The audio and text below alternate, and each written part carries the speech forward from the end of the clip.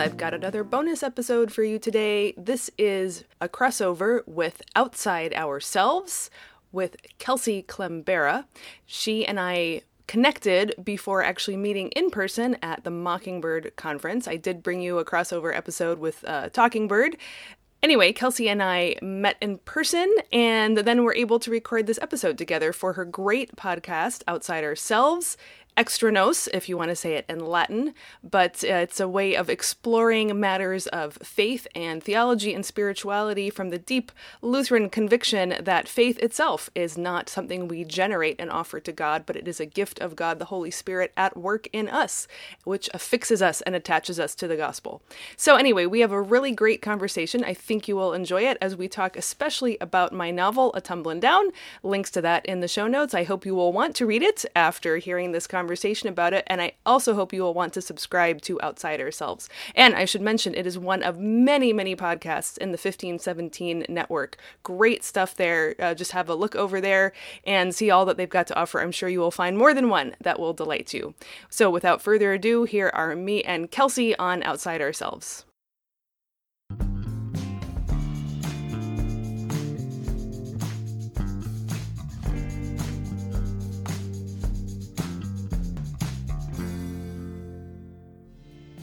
Welcome to Outside Ourselves, a podcast featuring conversations that remind us faith isn't something we do, it's something we receive. I'm Kelsey Klembera. Outside Ourselves is a part of the 1517 podcast network. To learn more about all of our podcasts and all of our shows, please go to 1517.org/podcasts. This week, I'm talking with pastor, theologian, and fiction writer Sarah Hinlicky Wilson. I met Sarah for the first time back in April at the Mockingbird conference, and I can say without a doubt that she is a delight to listen to. She is a wealth of knowledge when it comes to theology, and she's an amazing writer. We talked today about Sarah's newest novel, A Tumblin' Down, and while our conversation centers around some of the main themes in the book, Sarah pulls out some really comforting truths of theology. This is, as she describes, a book of theology and fiction intertwined together. It's a beautiful story about a pastor and his family living in upstate New York and what happens not only in their day-to-day lives, but also what happens when they face a really, really terrible tragedy. Sarah reminds us, as we always say on Outside Ourselves, that faith is not something we do. It's not something that we can think up. It's not something that we can feel our way to. Those are not the measurements by which we know that we have faith. Instead, faith is only and always a gift that comes to us from outside of ourselves, from Christ himself. So with that said, here's this week's conversation. Hey, Sarah, thank you so much for joining me. I'm so excited to get to have this conversation. Me too. And I'm excited that we've actually met in person before having this conversation. I know. That is actually was kind of like a off chance thing, because you people need to know that you are halfway around the world in Japan. That's where you're located. And so I was so lucky and so happy that I got to meet you at this year's Mockingbird conference back in April. And we've been emailing a little bit ever since. But yeah, we got to spend some time during the conference together and hear each other speak, which was so fun. And now here we are over the internet. We are. Yeah, real friends. It's awesome. Yeah. Well, Very cool. you are a busy lady. You do so much stuff. I don't know how you do everything that you do. Can you tell us a little bit about yourself? Tell us what you do and kind of your background as we get started.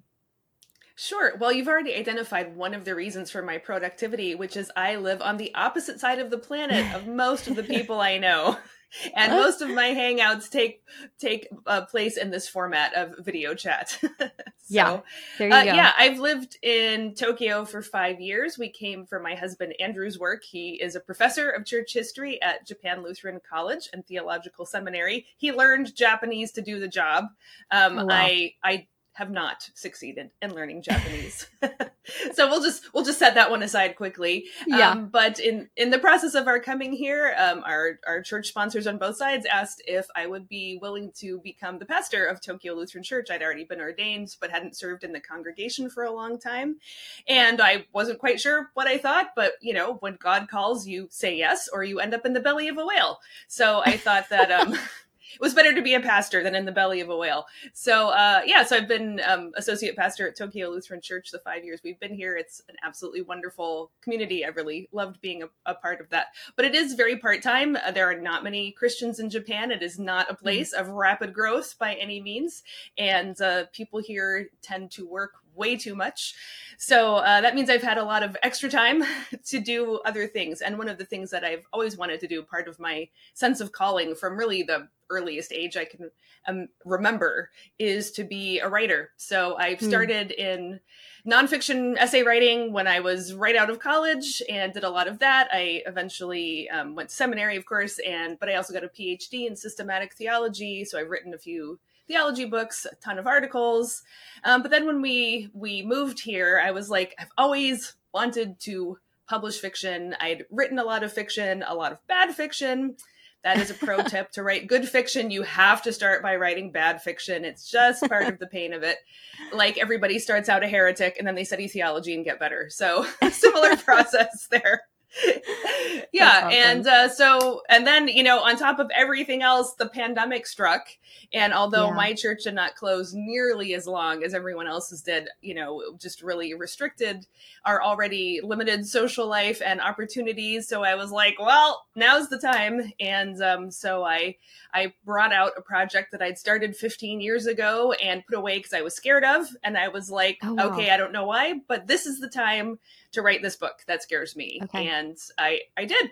And so, and I started my own little, imprint, a press, because for many reasons, among others, the desire for my own editorial control over the kind of stuff I wanted to create. That is Thornbush Press. And so I've just been continuing to work on that and write both fiction and nonfiction for it ever since. That's awesome. And you've also published a few, at least one other book from another author, right?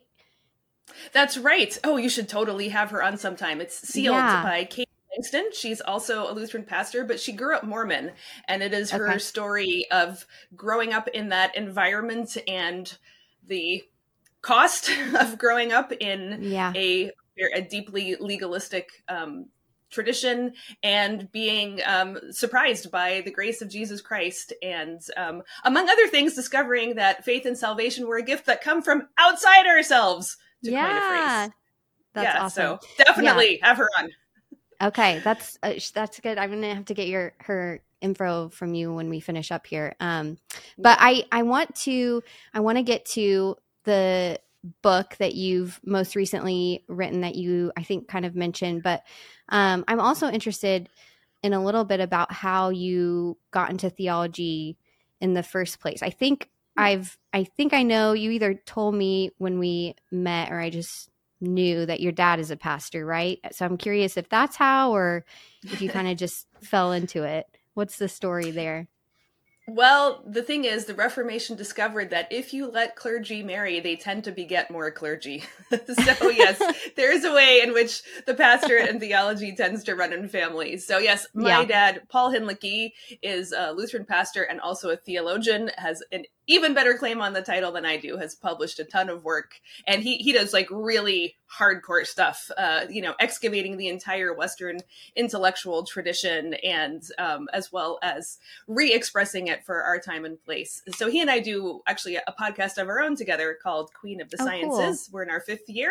Yeah. Every other week we talk about some theological topic, and we try to keep it pretty broad. Like, we'll do books of the Bible, both Old and New Testament, as well as theologians from all periods of church history, as well as more topical ones. We try to be kind of evergreen. We do occasional stuff that like plugs into the, concern of the moment, but we both deeply feel that and believe that the church has not invested enough catechetical effort. We just chase after whatever we perceive the cultural war or crisis of the moment to be. And as a result, never give good answers. So we're much more interested in building up the body with deep theological knowledge, and then actually trusting people once they have deep catechetical knowledge to kind of work out the issues, and respecting, differences of opinion and freedom in that respect. So that's where that podcast comes from. And I should say that my dad's dad was also a pastor. So I am now the third generation. But I had no idea I would be interested in it when I was a kid. It seems inevitable now. But it wasn't until I got to college that I took my first theology course, and it was like, oh, this is it. This is all I'm going to care about the rest of my life. How embarrassing. How unoriginal. But there it was. So yeah. But I've also kind of found my own sort of way to do it, place to do it. And part of that has been, I've just always been a big fiction reader and loved fiction. And on some level, I kind of need the theology and the fiction to interact with each other. And I think that's partly because humans are too complicated to codify things. when theologians try to codify, especially the human response, it feels so false, and then creates this kind of new set of requirements. Like, you have to experience this thing, or you have to progress through the steps of salvation in this order. And that's just not how people work. And things are rarely as neat and tidy as theologians, and but also these kind of popular requirements are. I think fiction is a much better medium to explore the very weird and complicated ways that people come to and depart from God, and how God chases them down anyway, and all these kind of ideas. That's so interesting. I feel like my last conversation, we talked a lot about that, about the difference between kind of approaching something head on, which I would say in this case is kind of like the systemization of theology sometimes, or going alongside people and allowing experience to inform you. And that doesn't mean that that systemization can't be helpful, but that's really interesting that you found fiction to be that way for you to connect theology and give it kind of deeper meaning. Would you say that you kind of knew that early on, or is that something you've discovered as you've developed as a theologian? I think it's something I've discovered as I've gone along, because for a long time, these were kind of parallel tracks in my life. Like, ever since I basically learned to read and discovered books, I was like, I want to make those. That's so cool. And I've loved stories, like many people do it, and tried to tell them. And inevitably, my faith and my theological interests would infiltrate what I was writing. And, as I started to do, my initial market research back in the day, I was sort of like, I think my books are not Christian enough for Christian publishers and too Christian for non-Christian publishers. And I don't know, but nobody is pounding down your door asking a new writer to publish their stuff anyway. And then I discovered this passion for theology as my, primary intellectual interest. So they just kind of ran parallel course a long time. And I think it's really once I realized that I could create my own publishing concern, and there's just been amazing opportunities in the past 10 years, as all podcasters know, to have a different media forms and reach people in different ways. And then I was like, I see now what I can do is find the people who need good fiction and good theology at the same time. and I can find those people and connect with them, instead of trying to please some sort of, a marketing survey from Penguin or Random House or whatever. Yeah, whatever it may be. Yeah, well, and I think that your novel, A Tumblin' Down, which is really what we're talking a lot about today, certainly does that. I loved it. I thought it was so great. And I think the one of the main things that hit me is that it's this story of this pastor and his family as they're going through normal life, and then through some pretty intense suffering and tragedy. And so you get this picture of them that's in some way like mundane, but it's also very intimate and detailed. And I think that is so, you brought so much of a human element to the ministry and to the life of a pastor, which I don't feel like is really seen very much in popular culture. I feel like usually when you see the story of a pastor, the character of a pastor in like a book or on TV. They're very one-dimensional. They usually they usually are irrational, like, and they often have no doubts whatsoever. They're like certain about what they believe, and then usually that belief is a little bit off too. But what made you want to bring this story of this pastor to people? Was it kind of to counteract what you had seen, or is there other stuff going on? Well, as you might imagine, for someone who is a pastor and a pastor's kid and a pastor's grandkid and a theologian, there's a lot of stuff going on here. So I'll try to tease out some of the elements. Yeah. So one of them was just the father, Donald, and the oldest daughter, Kitty, just kind of walked into my imagination and took possession. And I know this sounds weird, but I didn't name them. They named themselves. I got to name most of the other characters, but they just showed up. And so part of it was just that these are two people who want their story to be told. But then as I was beginning to, think about it more seriously and develop the story out of it, I had exactly the reaction you stated, which is that so much of at least American fiction and like TV and movies about pastors' families is either super sentimentalized and absolute certainty, and everything is tied up with a bow, which is not like anyone's life, much less like a pastor's life. Yeah. And then on the other, or it's the pastor is a hypocrite and there's some terrible scandal hidden inside and that cracks open. And, there's the affair, the embezzlements, the horrible children who, want nothing to do, all like the over the top drama.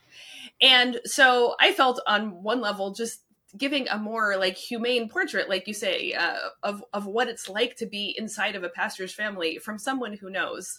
So for example, I'm going to say something a little risky here. I loved Marilyn Robinson's book, Gilead, which is a first person narrative of a pastor. It's a gorgeous book. It's deeply theological. It's lyrical, but it did not feel to me at all like someone who was a pastor or who had ever lived in a pastor's family wrote that book. It was even for all of its nuance and complexity, it was still somehow an idealized outsider's portrait. That's okay. You can write that kind of book. But the kind of book I wanted to write was much more the texture of what it feels like on the inside. But then another element I wanted to bring to it was also, when things go wrong in church, the pastor is always blamed by outsiders. And often that is the case. I do not in any way want to deny terrible things that clergy do. And I firmly believe in a double standard because people with religious power and authority should be held to a higher standard. Right. And their mistakes are so much more damaging than ordinary Christians' mistakes. Granting that, I didn't see anyone telling the story of what happens when a person or a faction in the congregation goes after the pastor and tries to take him out. And that happens too. I have no idea which one happens more often, but every single pastor I talked to about this book who read it, and there have been a lot by now, have just like, this hits so close to home. They've been through some version of it, but maybe not as bad as in my book, maybe a lot worse than what happens in my book. Everybody connects who is in a pastoral family knows this story.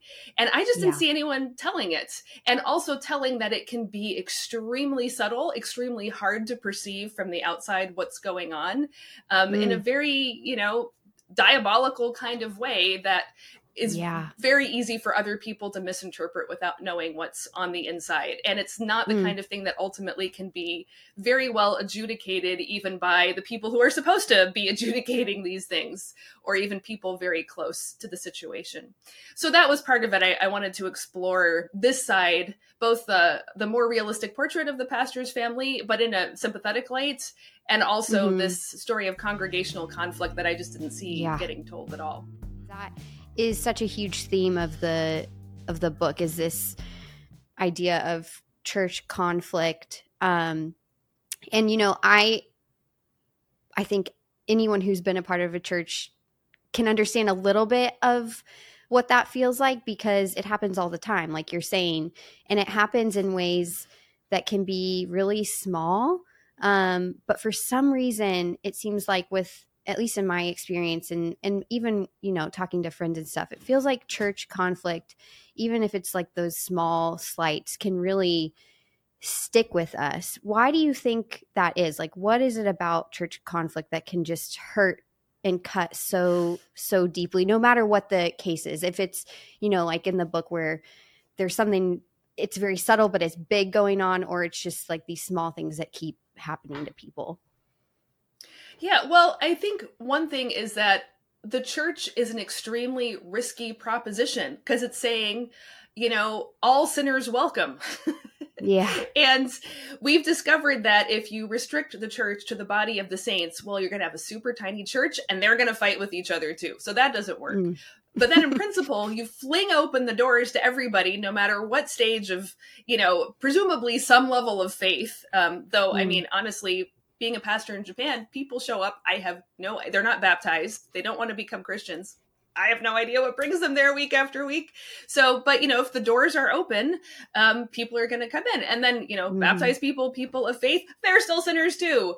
And they bring all sorts of other stuff with them. So on some level, I think there's just this disconnect between, we think church is supposed to be the body of the sanctified who are committed and who are trying to do the right thing. And of course we should be.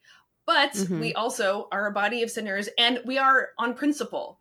And that means people are going to come in who are not well put together and who have unresolved issues with their parents or drinking problems or just a nasty personality or, whatever it's going to be.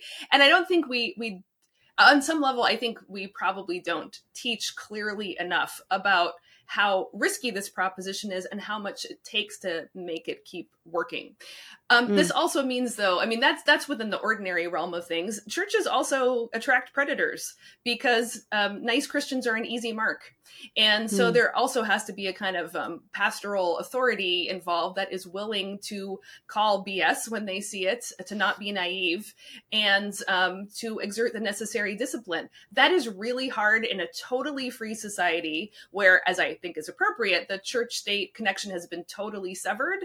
But in a very litigious society like American society, and the ability of anyone to walk away for any reason, a predator can just go from one place to another. I have seen that happen in previous congregations I've been a part of. And so what do you do? How do you protect the flock? So there's so much about church that is such an insanely risky proposition. And and I don't think not enough talk and not enough protection. I don't think we should stop taking the risk, but I think we probably could all use some growing up and to admit that it's a risk. I'd say the other thing maybe of more an internal critique would be that it is so easy for church not to be about the gospel because there are so many needs and so many good things to be doing. And I agree, there's tons of urgent things to do in the world. But the one thing that the church does that nobody else does is proclaim the gospel and draw people to the Holy Trinity.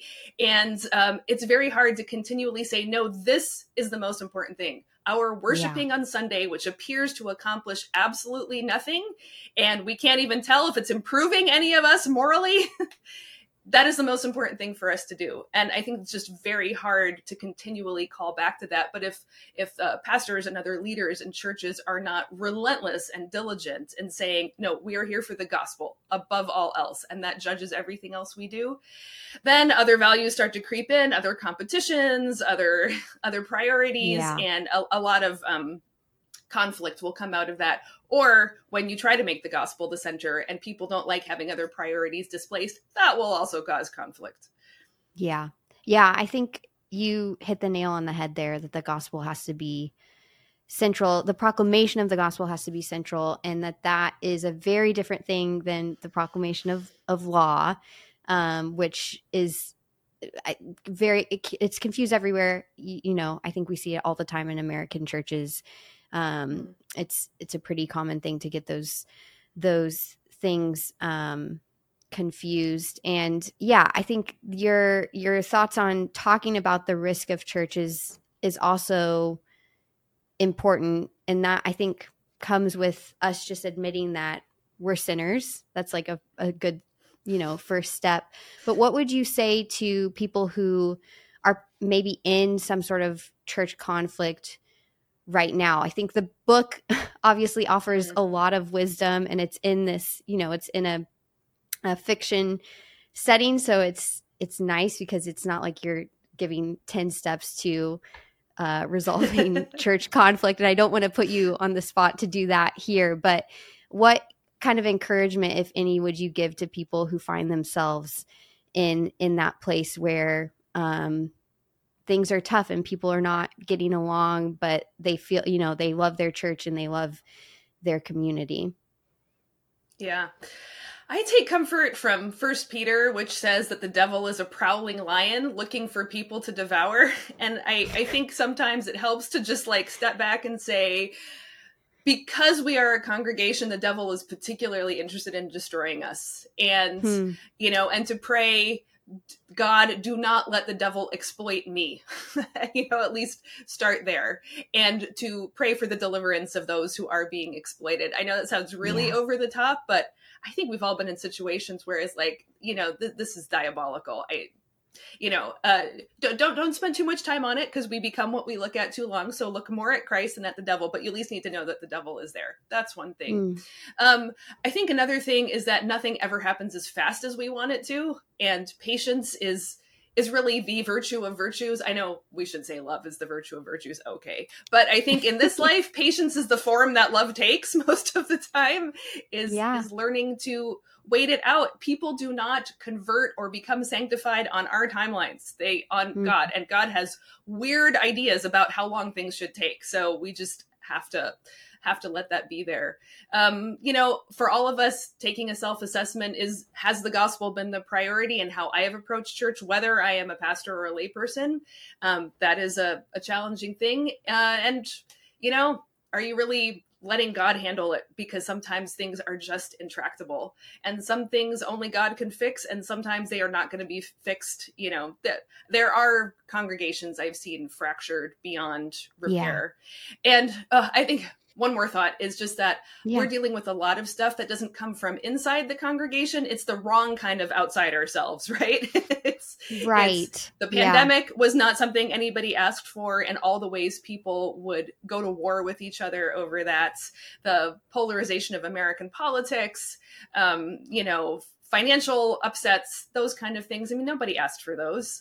So trying to find some measure of distance between, okay, we're all super stressed out and angry right now, but we didn't bring this in here. This got inflicted on us. Just creating some distance sometimes can help create the necessary patience to get through to the next moment where a little bit of grace comes back in. Yeah.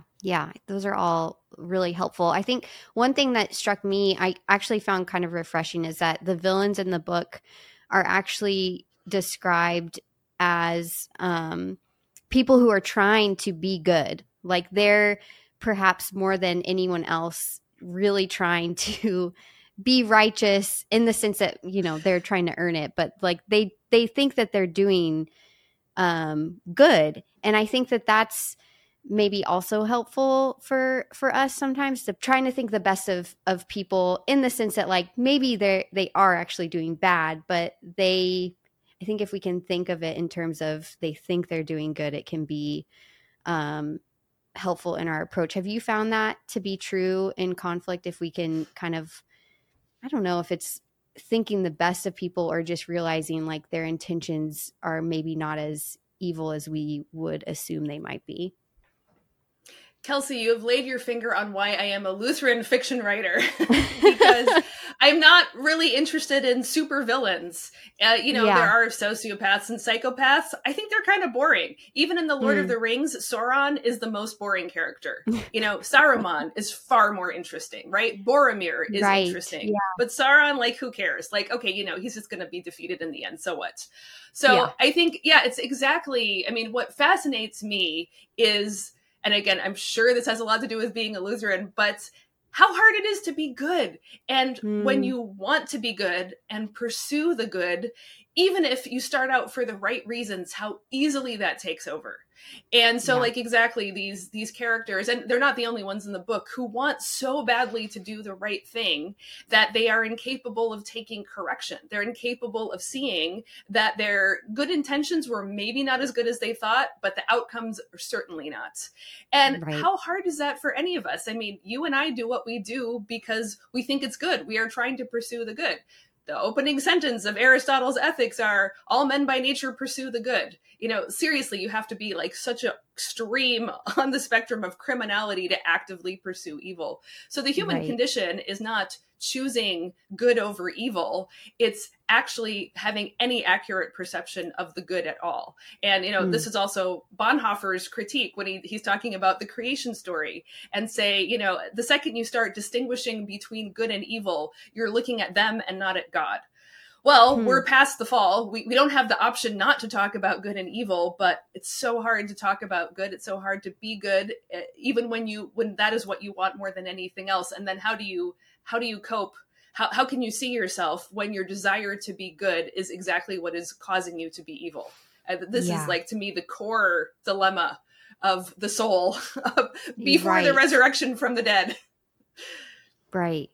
Yeah, that is so true.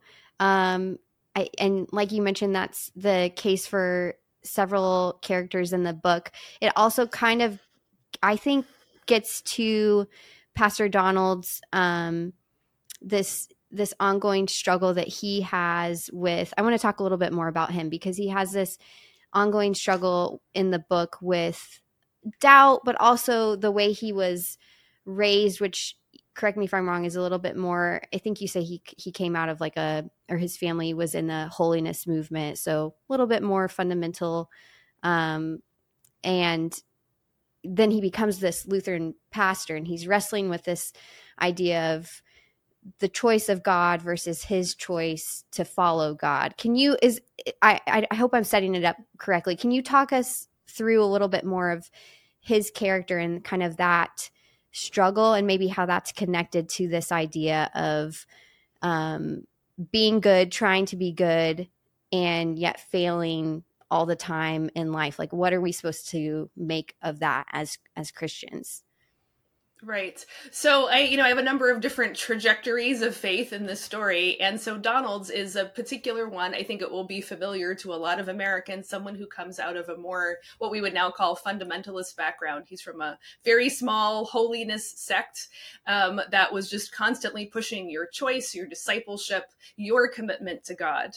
And he's haunted by the memory of his grandfather, a revivalist preacher. And, but Donald for himself can't make it work. And so one day he is recalling the story of John Wesley's conversion, when his heart was strangely warmed. Wesley is behind the holiness movement as well, but more famous for being behind the Methodists. But it turns out Wesley's conversion did not come from reading scripture. It came from reading Luther. And it came specifically from reading Luther's preface to the Romans. And I did not know that. Sorry to cut you off. Is that really a fact? Because I did not know that till I read this. That is absolutely true. You can, yes, that's crazy. You can go to my palimpsest guide for tumbling down. It's on the Thornbush Press site, and it has all kind of the background details too. But yes, okay. Wesley converted because of Luther. And so anyway, so in the backstory, Donald looks up, well, what's this preface to the Romans? And of course, it's Luther saying, God does it. God does it all. God does it 100%. Even your faith is a gift of God. Mm-hmm. And he comes across this one line where Luther says, we cannot make our own faith. We cannot make ourselves believe. And this is exactly what Donald has been told all his life. Of course you make yourself believe. That's your job. That's your lifelong struggle as a Christian, is to make yourself believe. And then from there, that's how he discovers Luther, ends up becoming a Lutheran pastor. But just because he does that doesn't mean all the questions go away. And then he's immediately flung into questions about evolution and the historical process of writing the Bible down and different sources and what's authentic and what's not. And so kind of all that baggage that comes along with coming out of this more biblicist tradition. Yeah. And so he's always wrestling with that. But then the kind of twist in the story, I won't give too much away, is this tragedy strikes the family. And it is in the wake of the tragedy that Donald suddenly discovers he now has perfect certainty about God's existence, that all of his doubts are gone, but not for a good reason. There's no comfort or joy in it. It's because of what happened and the way it happened that he is like, well, there must be a God, but God is not loving. I don't like God. I don't want anything to do with God, but here I am. I'm a pastor and I can't stop. And And so how he has to come to terms with certainty not being this beautiful, desirable thing in the end. But of course, that's not the last move. And the final move that he has to go to is kind of reclaiming this, what he needs to know about himself, about his own goodness, about his own faith. But it only comes through this tremendous process of loss and suffering and dealing with this tragedy.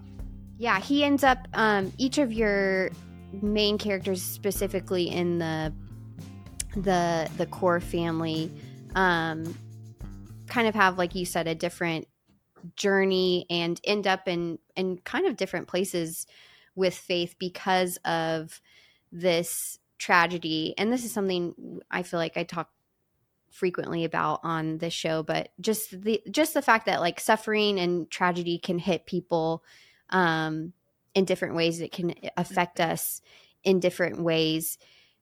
We know that's true. We know that's true as Christians. What is there something central or consistent, would you say, to the way that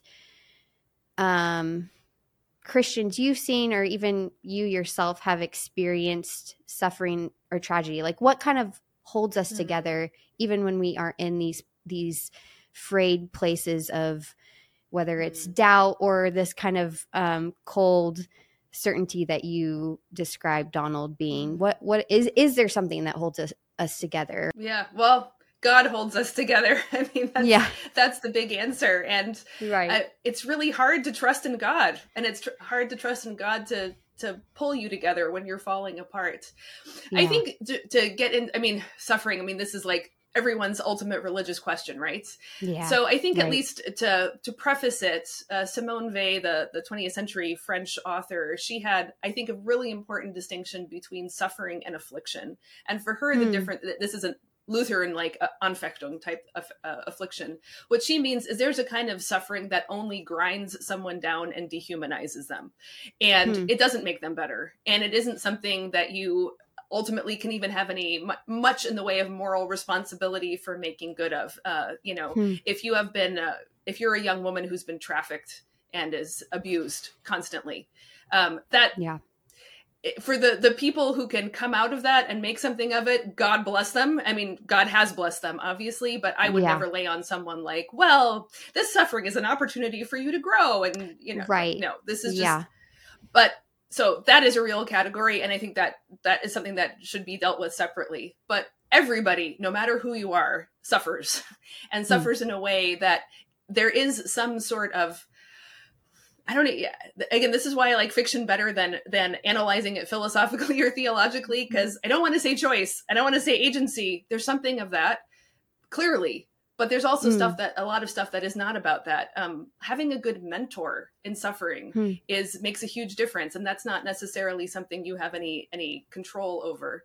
Though I guess the way I've been thinking about it lately is that since everyone is going to feel pain, maybe life should be about choosing to lean into the right kind of pain. There's the pain of, we were just beforehand, I was talking, my son is a year away from finishing high school, and, that's a changed relationship from where we were when he was a little guy. And, the pain that, empty nester parents go through letting their kids go and become adults. And we know how big and terrifying and dangerous the world is. And, to continue to protect our, young adult children as if they were still toddlers is wrong. So, but it's a real pain, but that's the right kind of pain. I could also have a painful relationship by, suffocating him and controlling him, that would also be pain. In this case, it's choosing the right kind of pain, the pain of, entrusting your adult child to God and seeing them move on. Or, we were talking about congregational life. If you have, a genuinely exploitative pastor who's doing genuinely evil things, maybe the right thing to do is to get out, and the pain of saying goodbye is the right kind of pain, or the pain of calling that person to account and suffering the blowback, as opposed to the pain of pretending like things are okay and covering up for the evildoer again and again. Yeah. Both are going to hurt like heck. But I feel like a lot of popular advice is about avoiding pain or I think the kind of the renewed interest in Stoicism. I mean, I think it's partly a correction to the valorization of melodrama, which is definitely a thing in American culture too. But the Christian ideal is not Stoicism. It's not. Our goal is not to stop feeling pain. But I do think for me, it's more useful to talk about what kind of pain is worth feeling because it's connected to true things and right things and the cost that is good to bear, as opposed to costs that grind you down or grind other people down or don't cause you to grow but stunt you. That's the closest I can get theoretically. Yeah, that's helpful. And I was going to ask, how do you know which pain is the right pain sometimes? But I think you helped out there by saying the pain that's connected to good things. And, we see that in God's word, like he reveals that to us. Are there other instances where you could see that being difficult to kind of choose, or do you think it's pretty clear most of the time?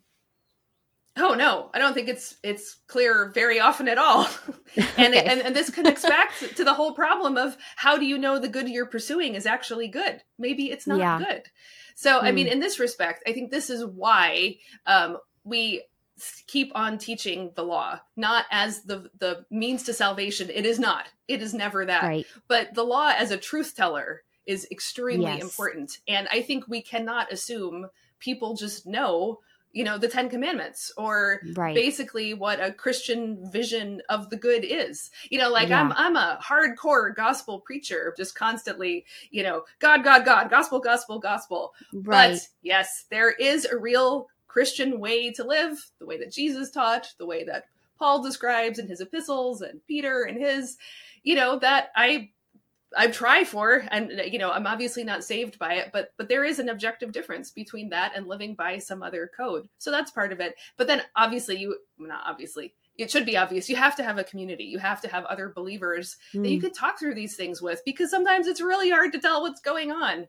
And the more people you have that you trust, who are immersed in, first of all, the gospel, and then striving to live as much as is given to us, according to the ethic that the Bible gives us, then I think we can, have at least a better shot at dealing with the tough cases and the cases where it is not clear how to be good. Well, and that also, I love that phrase, the law is a truth teller, because that connection to reality allows us to, it gives us a compass so that, hopefully we are choosing correctly in the horizontal. And when we're not, we repent. We go back to what we know is true of the gospel. We hear that word again, and we're brought back to the word of forgiveness. And so, you're so right that both of those words of law and gospel are needed. And it is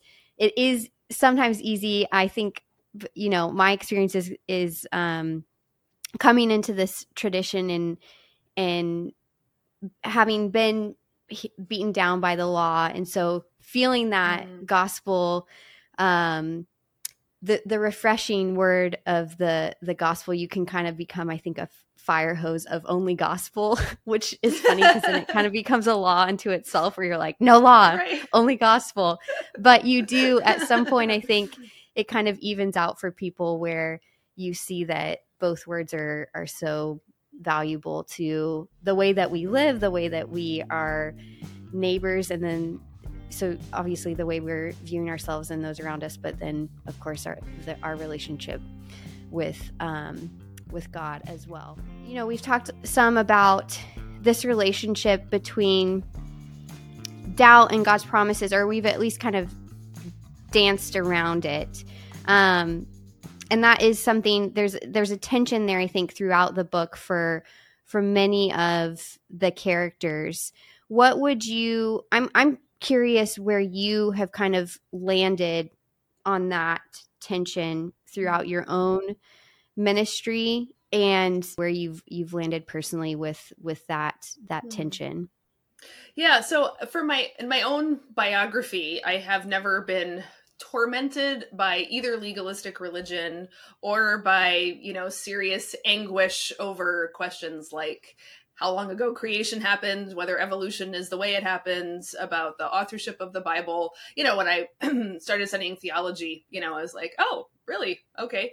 It took a little bit of processing. I have to think through, is the resurrection of Jesus actually plausible? Does it seem like, at least the account of the New Testament is intelligible? So yeah, I've worked through those kind of questions, but I've never, I think because the Lutheran piety I was formed by, on some level, I always knew that it wasn't about producing the correct mental state.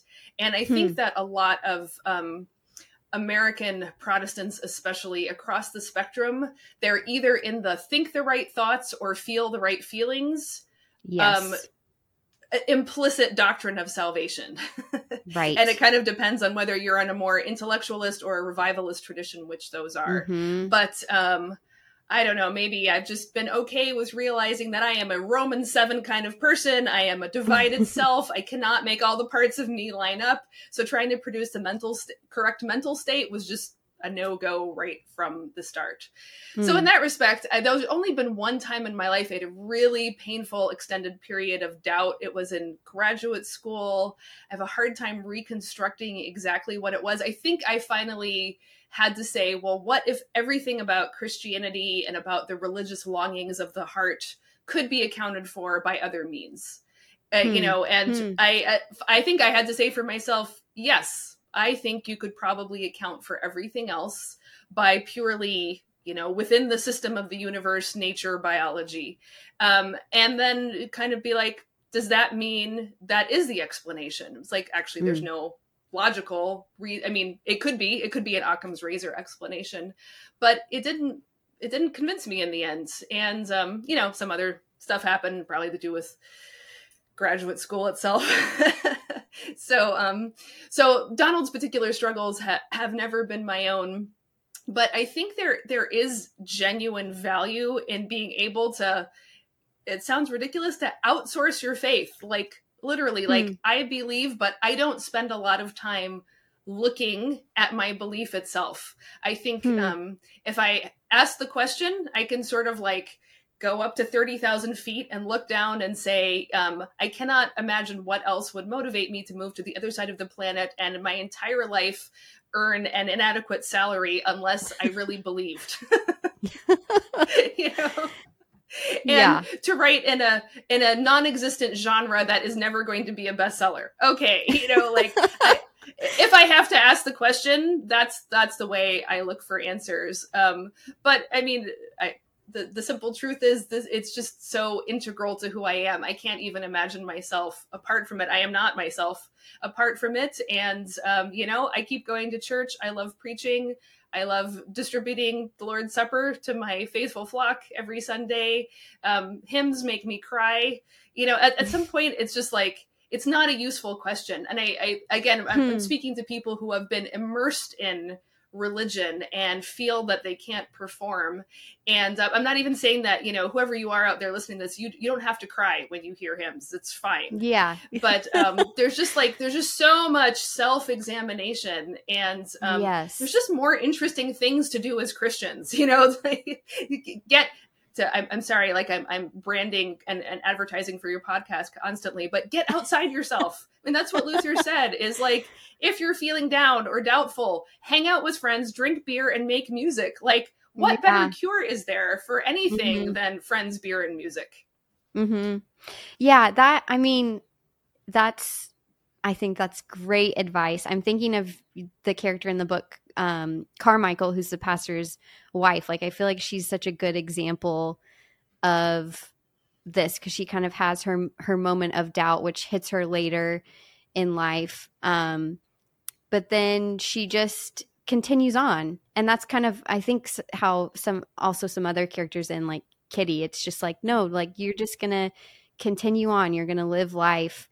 And you're so right. This self-examination, which is not only rampant in the church in America, but in just American culture in general, can be so devastating, because it leaves you it doesn't leave you with any real answers, and it doesn't help you progress. Like, I think for some reason we think that turning in is going to get us somewhere, but like even just the mental picture of turning in, like that doesn't if you're even just considering that, like it doesn't, you're not progressing, you're just stuck within yourself, navel gazing, as we so often say. So I think that's well, you know, great like advice. for people who like have zero self-knowledge, like who really cannot understand why they feel the way they do, why they do. Yes, for heaven's sake, go to a therapist or, you know, talk to a friend who will say, look, Bob, let me tell you, you know how your mother was? That's why you're acting this way now. You know, like,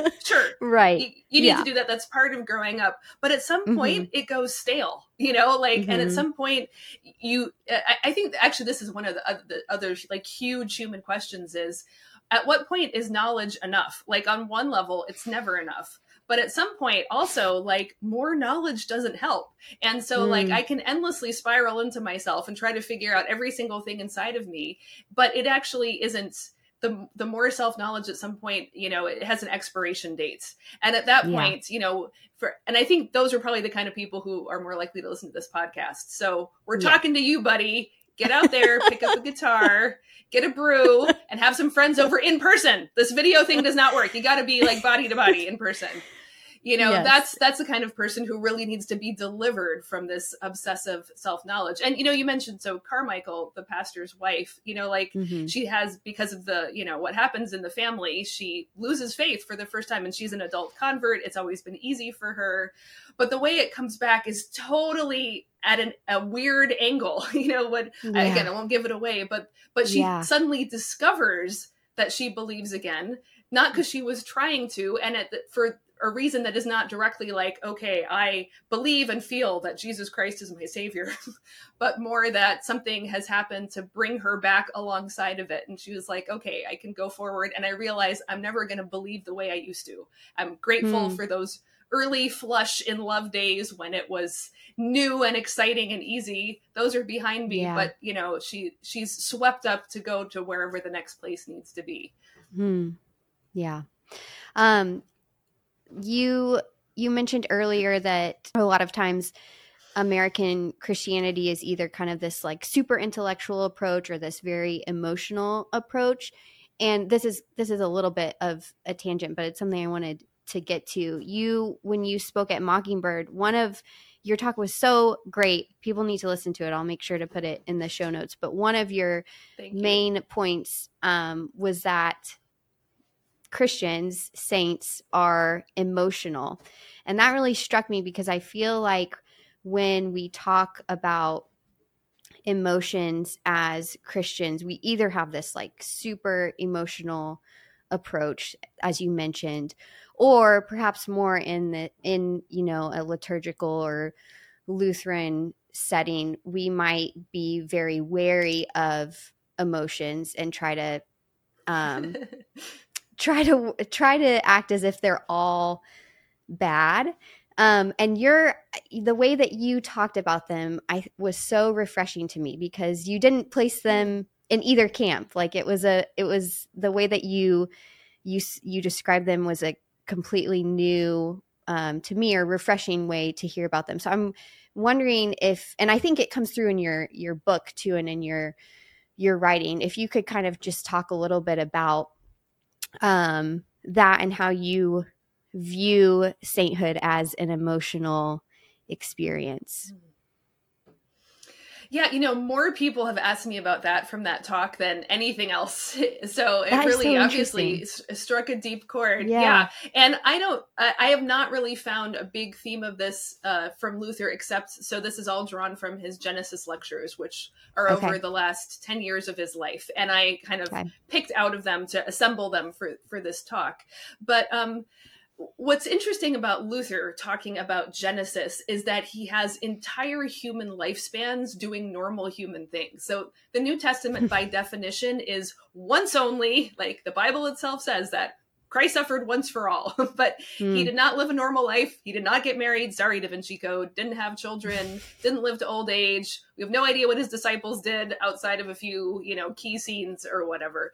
But Genesis tells us, birth to death and everything in between and all the things that go wrong and go right along the way. And so Luther takes the occasion as he talks through the patriarchs and matriarchs of Genesis to talk also about their emotional life. And what is astounding, it fits with what we know of Luther, who is obviously a deeply passionate person, but it's the only place I've ever seen him reflect directly on the fact that to be a Christian is not to be a stoic, is not to be detached, but to feel things deeply. And he even says in this respect, grace does perfect nature. He doesn't mean it in the scholastic way for those of you out there who are having a panic attack. Don't worry, that's not what he means. What he means is that God made us human. Humans have emotion. So to be deeply immersed in the spirit of God is to feel human emotions even more deeply than ever. And that is love, and that is grief, and that is zeal, and that is anger. And he does not endorse melodrama, as we mentioned earlier, or hysteria, or just like giving full rein. He says we do learn to curb the negative emotions or the excessive emotions. So you have to be, so as a leader, you have to be zealous for the word of God, and you need to exercise discipline, but you are not to be wrathful. You are not to lose control in your anger. That's not okay. But feeling things deeply is not okay. It's good. It's human. And beyond that, it's even saintly. And that's a really powerful thing, because I think, again, maybe this is like the super deep, Greco-Roman tradition in Western civilization. But I think when people talk about being spiritual or wanting to be spiritual, what they really mean is, I don't want to hurt so much.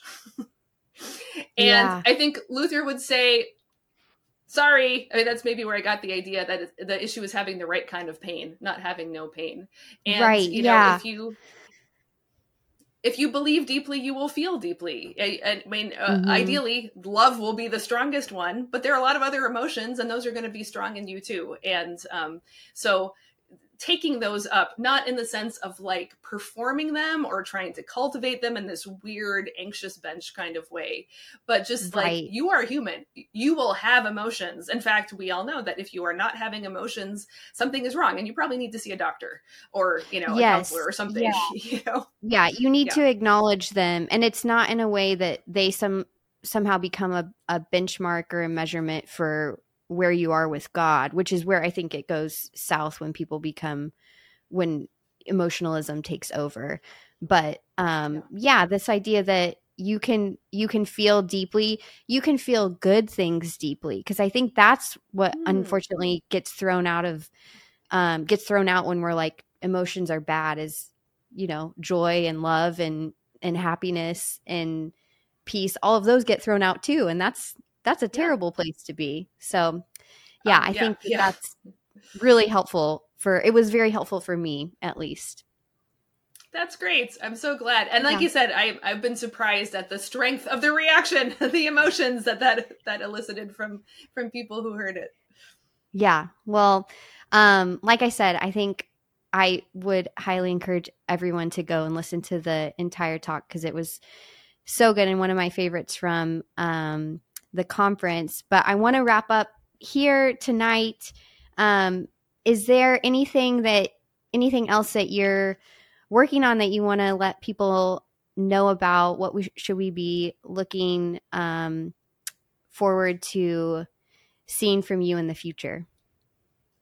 Well, actually, Kelsey, I have to give you some credit, because I've been really wanting to talk more about my novel, and I'm so thrilled you were willing to make that the centerpiece of this conversation. Yes. But it also made me think that I'm going to be a little bolder about claiming theological fiction as one of my vocations in life. So actually, in early July, I'm going to launch a new podcast, Sarah Hinlicky Wilson Stories, and I'm going to podcast my stories.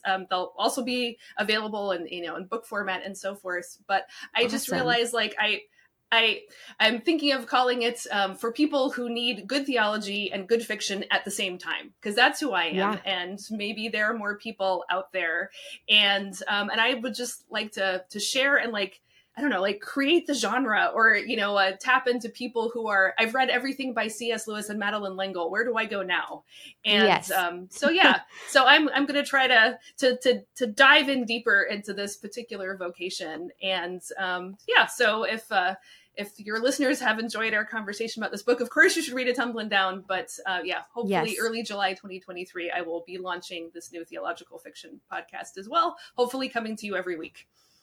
Awesome. That's amazing. And that's going to be your original stories, or are you going to be pulling from other sources? My own work. Okay. No, at the moment, it'll just be mine. I actually, because I've been writing for so long and what I do doesn't really, again, fit with Penguin Random House, but also not with Thomas Nelson.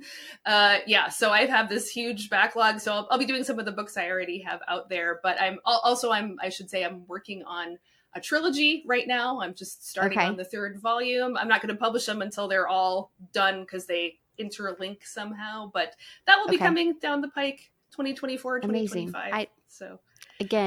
I don't know how you do it all. I'm super impressed, and we'll look forward to the new podcast and to seeing the new trilogy whenever that comes out. So thank you so much, Sarah, for your time. This was such a delight. It's so good to talk with you again, and I'm excited for people to listen. So thank you. Oh, you're welcome, and thank you for inviting me on, and I'm really glad we got to know each other and can continue the conversation this way. Thanks so much for listening to Outside Ourselves. If you enjoyed today's show, please leave me a 5-star review if you haven't done so already. It takes about 2 seconds to do, and you can do that on any of the podcasting apps that you use. Another great way to follow along with Outside Ourselves or to support the show is to listen and watch on YouTube. As of right now, we are a separate channel. We have our own channel separate from the rest of 1517 content. You can subscribe by going to the show notes and clicking on subscribe to the show, the link to YouTube, and then hitting that subscribe button. Thanks so much for listening. I'll see you back here in a couple of weeks.